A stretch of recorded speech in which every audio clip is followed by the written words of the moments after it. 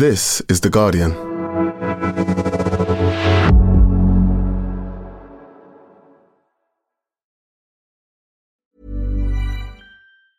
Tired of ads barging into your favorite news podcasts? Good news. Ad-free listening is available on Amazon Music for all the music plus top podcasts included with your Prime membership. Stay up to date on everything newsworthy by downloading the Amazon Music app for free or go to amazon.com/news ad free. That's amazon.com/news ad free to catch up on the latest episodes without the ads. Introducing Wondersuite from Bluehost.com. Website creation is hard, but now with Bluehost, you can answer a few simple questions about your business and get a unique WordPress website or store right away. From there, you can customize your design, colors, and content. And Bluehost automatically helps you get found in search engines like Google and Bing. From step-by-step guidance to suggested plugins, Bluehost makes WordPress wonderful for everyone. Go to bluehost.com/wondersuite. Welcome to The Guardian Long Read, showcasing the best long-form journalism covering culture, politics and new thinking. For the text version of this and all our long reads, go to theguardian.com/long read. The Stupidity of AI by James Bridle.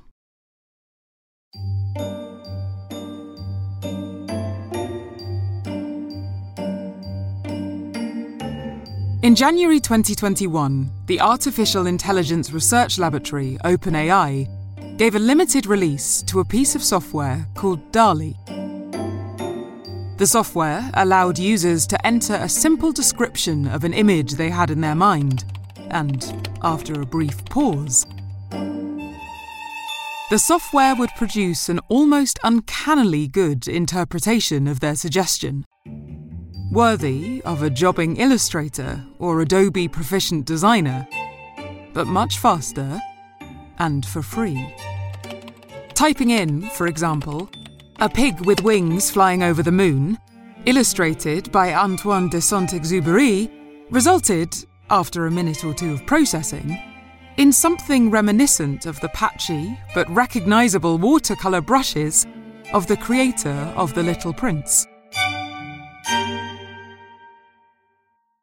A year or so later, when the software got a wider release, the internet went wild. Social media was flooded with all sorts of bizarre and wondrous creations, an exuberant hodgepodge of fantasies and artistic styles. And a few months later, it happened again. This time with language, and a product called ChatGPT, also produced by OpenAI. Ask ChatGPT to produce a summary of the Book of Job in the style of the poet Allen Ginsberg, and it would come up with a reasonable attempt in a few seconds. Ask it to render Ginsberg's poem Howl in the form of a management consultant slide deck presentation, and it would do that too. The abilities of these programs to conjure up strange new worlds in words and pictures alike entranced the public, and the desire to have a go oneself produced a growing literature on the ins and outs of making the best use of these tools, and particularly how to structure inputs to get the most interesting outcomes. The latter skill has become known as prompt engineering, the technique of framing one's instructions in terms most clearly understood by the system, so it returns the results that most closely match expectations, or perhaps exceed them. Tech commentators were quick to predict that prompt engineering would become a sought-after and well-remunerated job description in a no-code future, where the most powerful way of interacting with intelligent systems would be through the medium of human language. No longer would we need to know how to draw or how to write computer code. We would simply whisper our desires to the machine, and it would do the rest. The limits on AI's creations would be the limits of our own imaginations. Imitators of, and advances on DALL-E, followed quickly. DALL-E Mini, later renamed Crayon, gave those not invited to OpenAI's private services a chance to play around with a similar, less powerful, but still highly impressive tool. Meanwhile, the independent commercial effort Midjourney and the open-source Stable Diffusion used a different approach to classifying and generating images, to much the same ends. Within a few months, the field had rapidly advanced to the generation of short videos and 3D models, with new tools appearing daily from academic departments and hobbyist programmers, as well as the established giants of social media and now AI, Facebook, aka Meta, Google, Microsoft, and others. A new field of research, software, and contestation had opened up. The name DALL-E combines the robot protagonist of Disney's WALL-E with the Spanish surrealist artist Salvador Dali. On the one hand, you have the figure of a plucky, autonomous and adorable little machine sweeping up the debris of a collapsed human civilization, and on the other, a man whose most repeated bon mots include, "Those who do not want to imitate anything produce nothing," and "What is important is to spread confusion, not eliminate it." Both make admirable namesakes for the broad swathe of tools that have come to be known as AI image generators. Now, you may have heard of ChatGPT. It's a popular online chatbot which is powered by artificial intelligence. And you can ask it to write essays for you, write computer code, even give you creative ideas. In the past year, this new wave of consumer AI, which includes both image generation and tools such as ChatGPT, has captured the popular imagination. It has also provided a boost to the fortunes of major technology companies who have, despite much effort, failed to convince most of us that either blockchain or virtual reality, the metaverse, are the future that any of us want.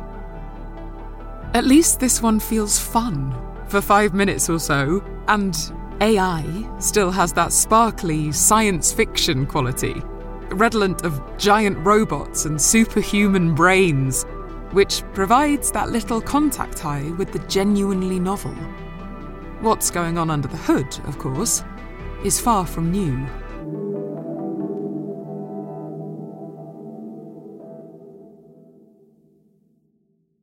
The fundamental concepts of academic artificial intelligence have not changed in the last couple of decades. The underlying technology of neural networks, a method of machine learning based on the way physical brains function, was theorized and even put into practice back in the 1990s. You could use them to generate images then, too, but they were mostly formless abstractions, blobs of colour with little emotional or aesthetic resonance. The first convincing AI chatbots date back even further. In 1964, Joseph Weizenbaum, a computer scientist at MIT, the Massachusetts Institute of Technology, developed a chatbot called Eliza. Eliza was modelled on a person-centred psychotherapist. Whatever you said, it would mirror back to you. If you said, "I feel sad," Eliza would respond with, "Why do you feel sad?" and so on. Weizenbaum actually wanted his project to demonstrate the superficiality of human communication, not to be a blueprint for future products. Early AIs didn't know much about the world, and academic departments lacked the computing power to exploit them at scale. The difference today is not intelligence, but data and power. The big tech companies have spent 20 years harvesting vast amounts of data from culture and everyday life, and building vast, energy-hungry data centres filled with ever more powerful computers to churn through it. What were once creaky old neural networks have become superpowered, and the gush of AI we're seeing is the result. AI image generation relies on the assembly and analysis of millions upon millions of tagged images. That is, images that come with some kind of description of their content already attached. These images and descriptions are then processed through neural networks that learn to associate particular and deeply nuanced qualities of the image, shapes, colours, compositions, with certain words and phrases. These qualities are then layered on top of one another to produce new arrangements of shape, colour, and composition based on the billions of differently weighted associations produced by a simple prompt. But where did all those original images come from? The datasets released by Lion, a German non-profit, are a good example of the kind of image-text collections used to train large AI models. They provided the basis for both Stable Diffusion and Google's Imagine, among others. For more than a decade, another non-profit web organisation, Common Cruel, has been indexing and storing as much of the public World Wide Web as it can access, filing away as many as 3 billion pages every month. Researchers at Lion took a chunk of the Common Cruel data and pulled out every image with an alt tag. A line or so of text meant to be used to describe images on web pages. After some trimming, links to the original images and the text describing them are released in vast collections. Lion 5B, released in March 2022, contains more than 5 billion text-image pairs. These images are public images in the broadest sense. Any image ever published on the internet may be gathered up into them, with exactly the kind of strange effects one may expect.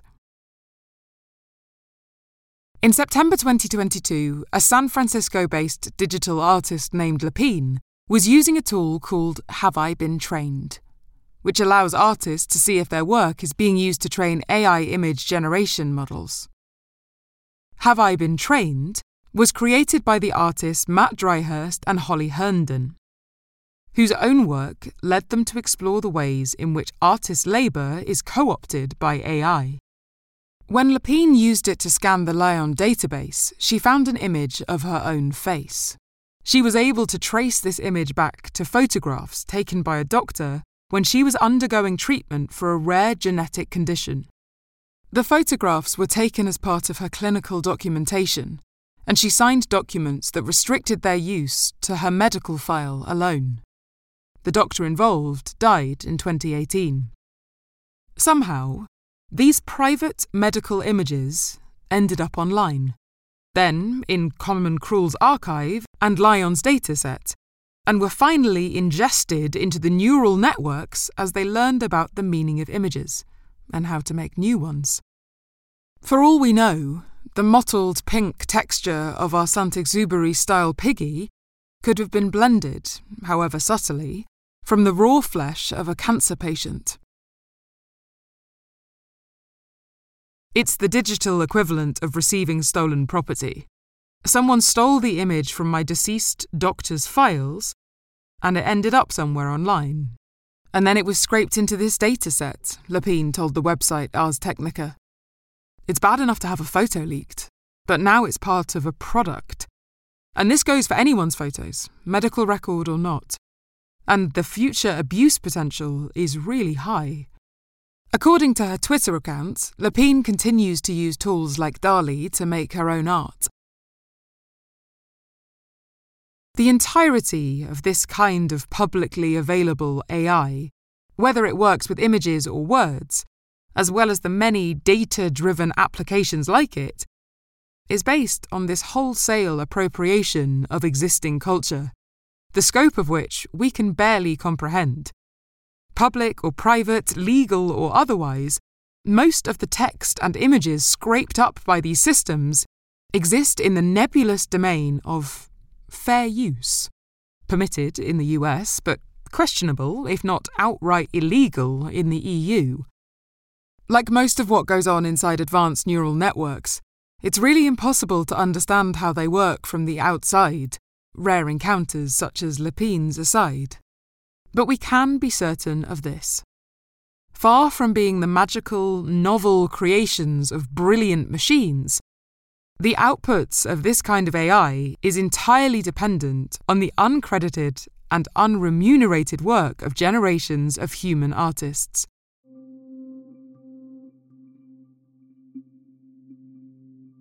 AI image and text generation is pure, primitive accumulation.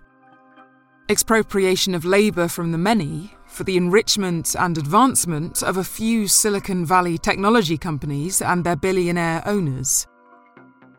These companies made their money by inserting themselves into every aspect of everyday life, including the most personal and creative areas of our lives, our secret passions, our private conversations, our likenesses, and our dreams.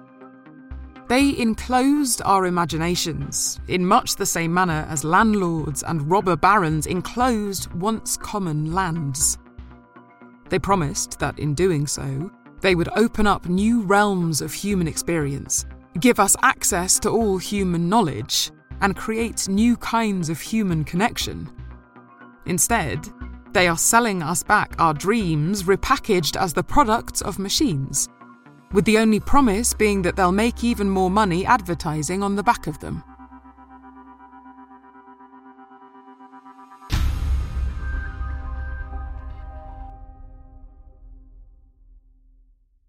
Thanks for listening to The Guardian Long Read. The story continues right after this. Tired of ads barging into your favorite news podcasts? Good news. Ad-free listening is available on Amazon Music for all the music plus top podcasts included with your Prime membership. Stay up to date on everything newsworthy by downloading the Amazon Music app for free or go to amazon.com/news ad free. That's amazon.com/news ad free to catch up on the latest episodes without the ads. The audio long read is supported by BetterHelp. Here's a question. If you had an extra hour in your day, what would you do with it? Watch TV? Read a book? Meet up with a friend? Maybe a little nap? A lot of us spend our lives wishing we had more time. But for what? Perhaps to best answer that, you need to work out what's truly important to you, then make that a priority. Therapy can help you work out what's most important to you. It isn't just for those who've unfortunately experienced trauma in their lives. Therapy can be helpful for learning positive coping skills and for setting boundaries. It can empower you to be the best version of yourself. If you're thinking of starting therapy, give BetterHelp a try. It's entirely online and designed to be convenient, flexible, and suited to your schedule. Just fill out a brief questionnaire to get matched with a licensed therapist and switch therapists anytime for no additional charge. Learn to make time for what makes you happy with BetterHelp. Visit betterhelp.com/audiolongread today to get 10% off your first month. That's BetterHelp, HELP.com/audiolongread.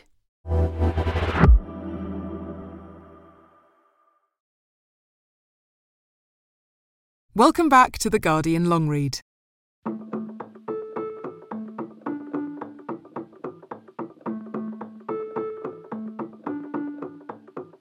The weirdness of AI image generation exists in the output as well as the input.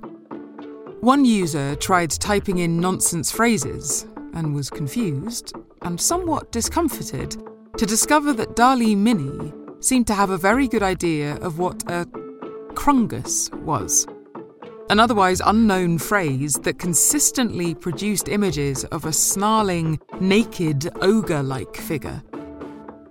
Crungus was sufficiently clear within the program's imagination that he could be manipulated easily. Other users quickly offered up images of ancient Crungus tapestries, Roman-style Crungus mosaics, oil paintings of Crungus, photos of Crungus hugging various celebrities, and, this being the internet, sexy Crungus. So who or what is Crungus?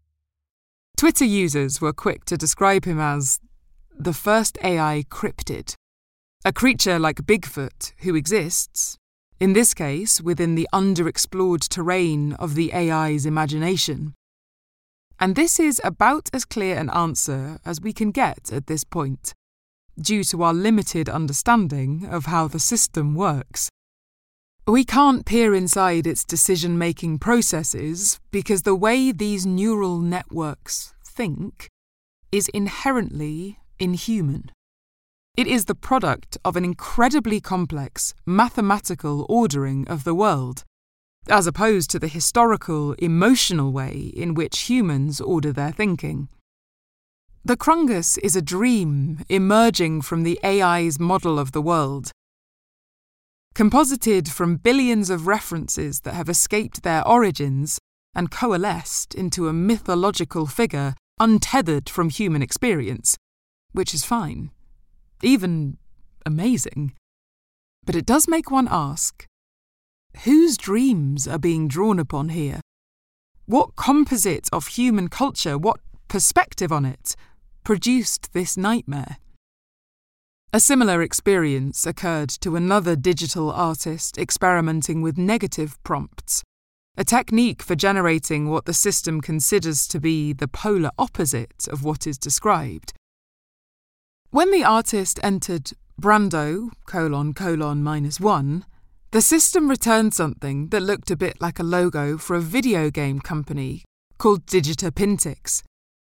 That this may, across the multiple dimensions of the system's vision of the world, be the opposite of Marlon Brando, seems reasonable enough. But when they checked to see if it went the other way, by typing in Digitapintix skyline logo ::1, something much stranger happened.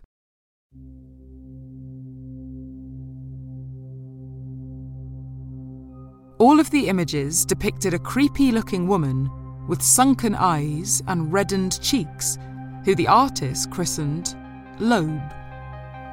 Once discovered, Loeb seemed unusually and disturbingly persistent.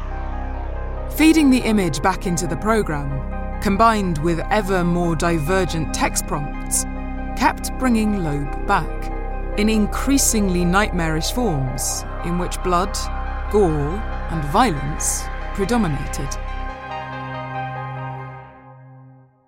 Here's one explanation for Loeb, and possibly Crungus. Although it's very, very hard to imagine the way the machine's imagination works, it is possible to imagine it having a shape. This shape is never going to be smooth or neatly rounded. Rather, it is going to have troughs and peaks, mountains and valleys, areas full of information, and areas lacking many features at all. Those areas of high information correspond to networks of associations that the system knows a lot about. One can imagine the regions related to human faces, cars, and cats, for example, being pretty dense, given the distribution of images one finds on a survey of the whole internet. It is these regions that an AI image generator will draw on most heavily when creating its pictures. But there are other places, less visited, that come into play when negative prompting, or indeed nonsense phrases, are deployed. In order to satisfy such queries, the machine must draw on more esoteric, less certain connections, and perhaps even infer from the totality of what it does know what its opposite may be. Here, in the hinterlands, Loeb and Crungus are to be found. That's a satisfying theory, but it does raise certain uncomfortable questions about why Crungus and Loeb look like they do. why they tip towards horror and violence, why they hint at nightmares. AI image generators, in their attempt to understand and replicate the entirety of human visual culture, seem to have recreated our darkest fears as well. Perhaps this is just a sign that these systems are very good indeed at aping human consciousness, all the way down to the horror that lurks in the depths of existence. Our fears of filth, death, and corruption. And if so, we need to acknowledge that these will be persistent components of the machines we build in our own image. There is no escaping such obsessions and dangers, no moderating or engineering away the reality of the human condition.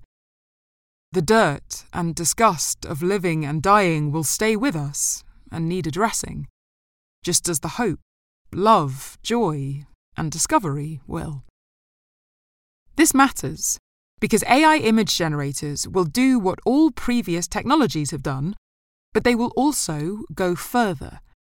They will reproduce the biases and prejudices of those who create them, like the webcams that only recognise white faces, or the predictive policing systems that lay siege to low-income neighbourhoods. And they will also up the game. The benchmark of AI performance is shifting from the narrow domain of puzzles and challenges, playing chess or Go, or obeying traffic laws, to the much broader territory of imagination and creativity.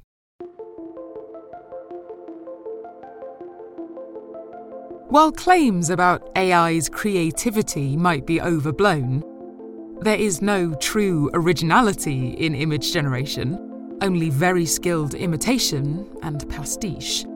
That doesn't mean it isn't capable of taking over many common artistic tasks, long considered the preserve of skilled workers, from illustrators and graphic designers to musicians, videographers, and indeed, writers.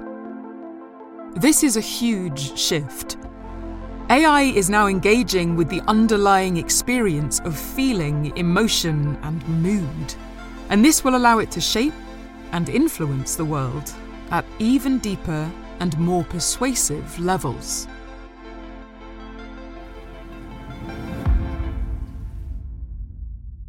ChatGPT was introduced in November 2022 by OpenAI and further shifted our understanding of how AI and human creativity might interact.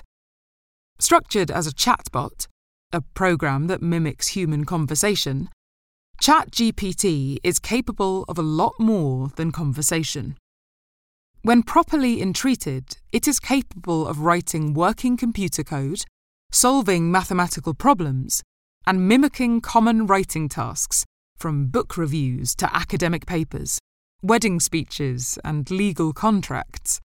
It was immediately obvious how the program could be a boon to those who find, say, writing emails or essays difficult, but also how, as with image generators, it could be used to replace those who make a living from those tasks.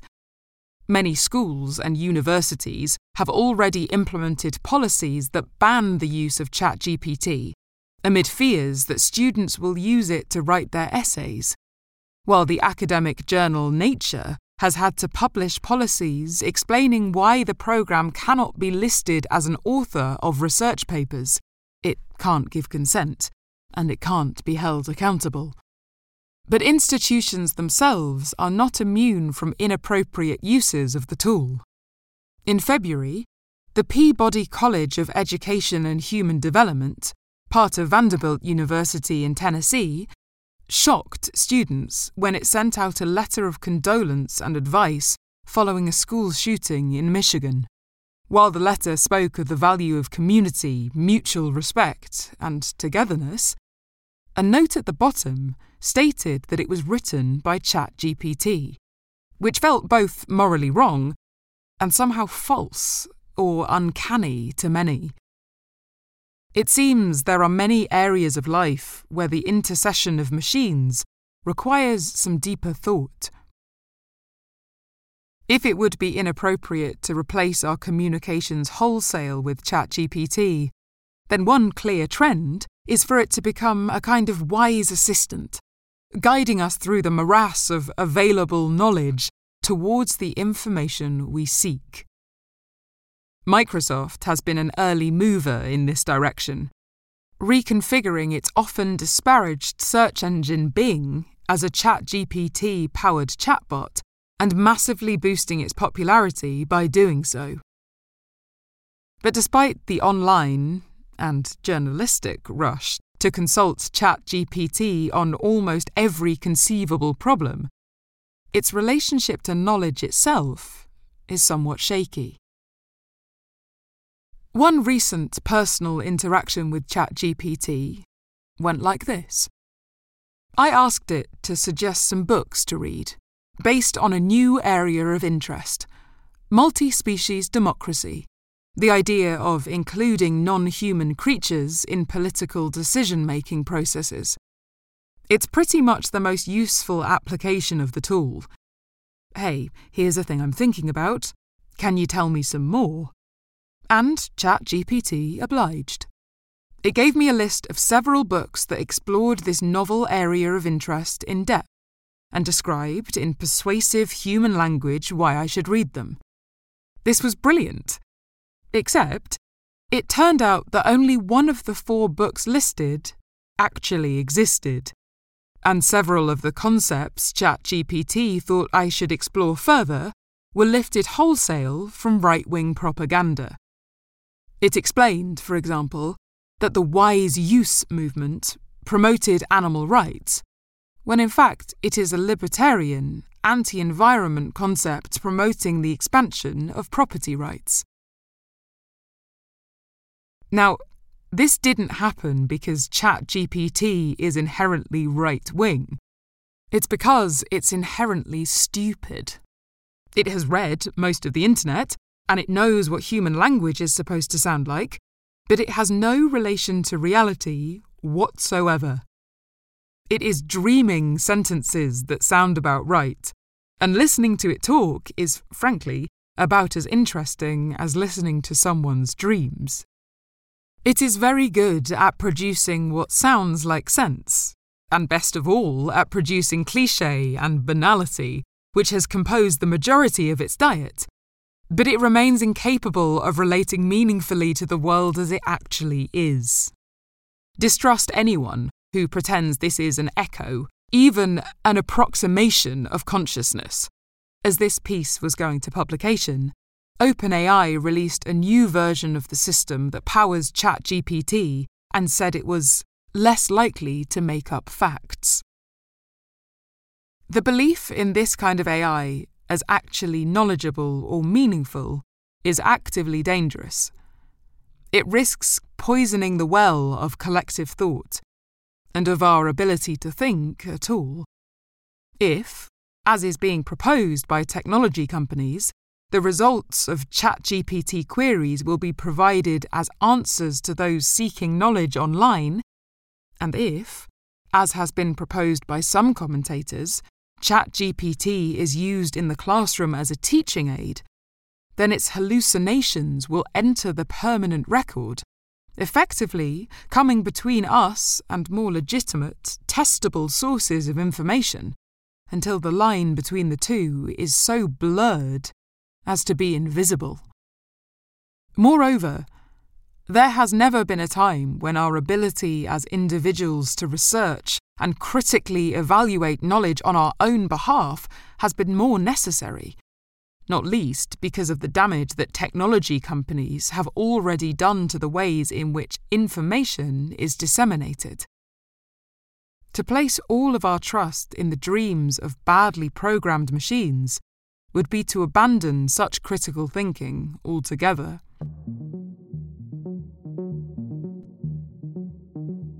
AI technologies are bad for the planet too.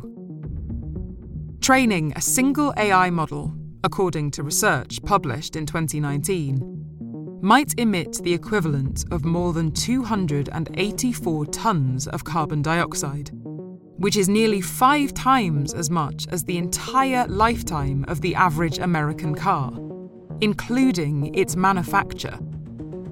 These emissions are expected to grow by nearly 50% over the next 5 years, all while the planet continues to heat up, acidifying the oceans, igniting wildfires, throwing up superstorms, and driving species to extinction.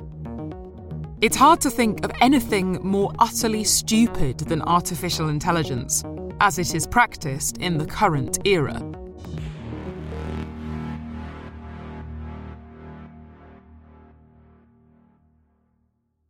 So, let's take a step back. If these current incarnations of artificial intelligence are so dreary, what are the alternatives? Can we imagine powerful information sorting and communicating technologies that don't exploit, misuse, mislead, and supplant us? Yes, we can. Once we step outside the corporate power networks that have come to define the current wave of AI. In fact, there are already examples of AI being used to benefit specific communities by bypassing the entrenched power of corporations. Indigenous languages are under threat around the world. The UN estimates that one disappears every 2 weeks, and with that disappearance goes generations of knowledge and experience.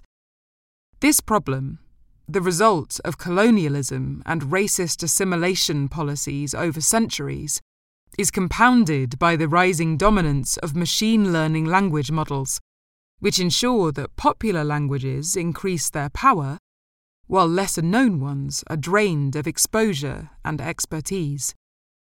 In Aotearoa, New Zealand, a small non-profit radio station called Te Hiku Media, which broadcasts in the Maori language, decided to address this disparity between the representation of different languages in technology. Its massive archive of more than 20 years of broadcasts, representing a vast range of idioms, colloquialisms, and unique phrases, many of them no longer spoken by anyone living, was being digitized, but needed to be transcribed to be of use to language researchers and the Maori community. In response, the radio station decided to train its own speech recognition model so that it would be able to listen to its archive and produce transcriptions.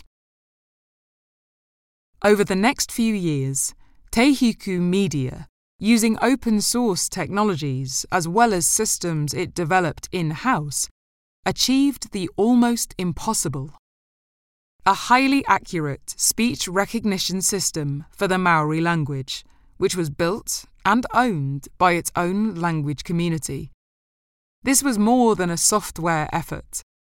The station contacted every Maori community group it could and asked them to record themselves speaking pre-written statements in order to provide a corpus of annotated speech, a prerequisite for training its model. There was a cash prize for whoever submitted the most sentences. One activist, Te Mahinga Kamine, recorded 4,000 phrases alone.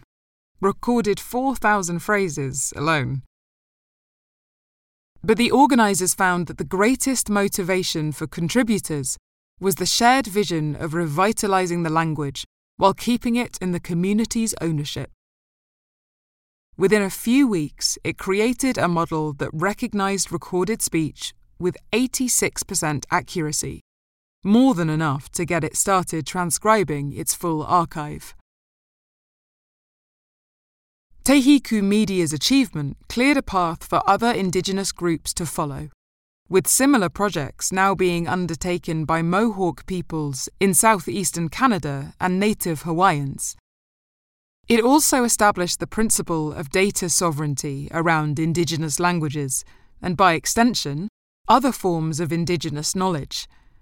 When international for-profit companies started approaching Maori speakers to help build their own models, Te Hiku Media campaigned against these efforts, arguing, "They suppressed our languages and physically beat it out of our grandparents, and now they want to sell our language back to us as a service. Data is the last frontier of colonization, wrote Keone Mahulona, a native Hawaiian and one of the founders of Tehiku Media. All of Tehiku's work is released under what it named the Kaitiakitanga License, a legal guarantee of guardianship and custodianship that ensures that all the data that went into the language model and other projects remains the property of the community that created it. In this case, the Maori speakers who offered their help, and is theirs to license, or not, as they deem appropriate, according to their tikanga, Maori customs and protocols. In this way, the Maori language is revitalised, while resisting and altering the systems of digital colonialism that continue to repeat centuries of oppression.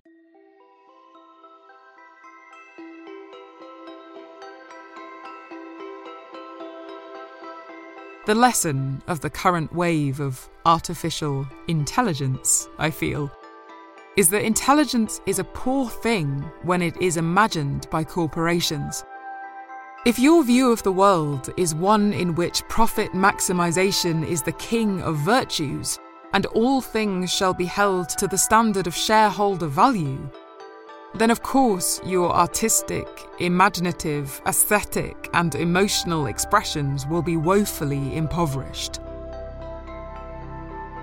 We deserve better from the tools we use, the media we consume, and the communities we live within. And we will only get what we deserve when we are capable of participating in them fully. And don't be intimidated by them either. They're really not that complicated. As the science fiction legend Ursula K. Le Guin wrote, "Technology is what we can learn to do."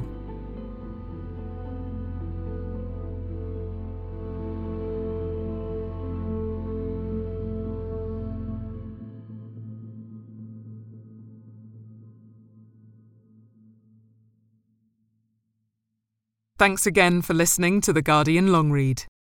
That was The Stupidity of AI by James Bridle. Read by Evelyn Miller. And produced by Jessica Beck. The executive producer was Christian Bennett. For more Guardian long reads in text and a selection in audio, go to theguardian.com/long read.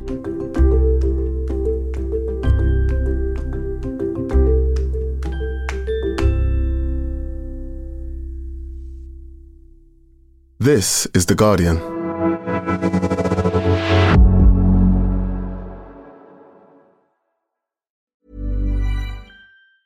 Tired of ads barging into your favorite news podcasts? Good news. Ad-free listening is available on Amazon Music for all the music plus top podcasts included with your Prime membership. Stay up to date on everything newsworthy by downloading the Amazon Music app for free or go to amazon.com/news ad free. That's amazon.com/news ad free to catch up on the latest episodes without the ads. A third of students are less than happy about their university choice, new research by EY has revealed. The findings suggest that a digital rethink is essential to meet the expectations of students and staff. Universities can address this by putting the needs of the people they serve at the heart of their digital strategies. Learn more about the future of human-centered higher education at theguardian.com/transforming higher education. This message was paid for by EY.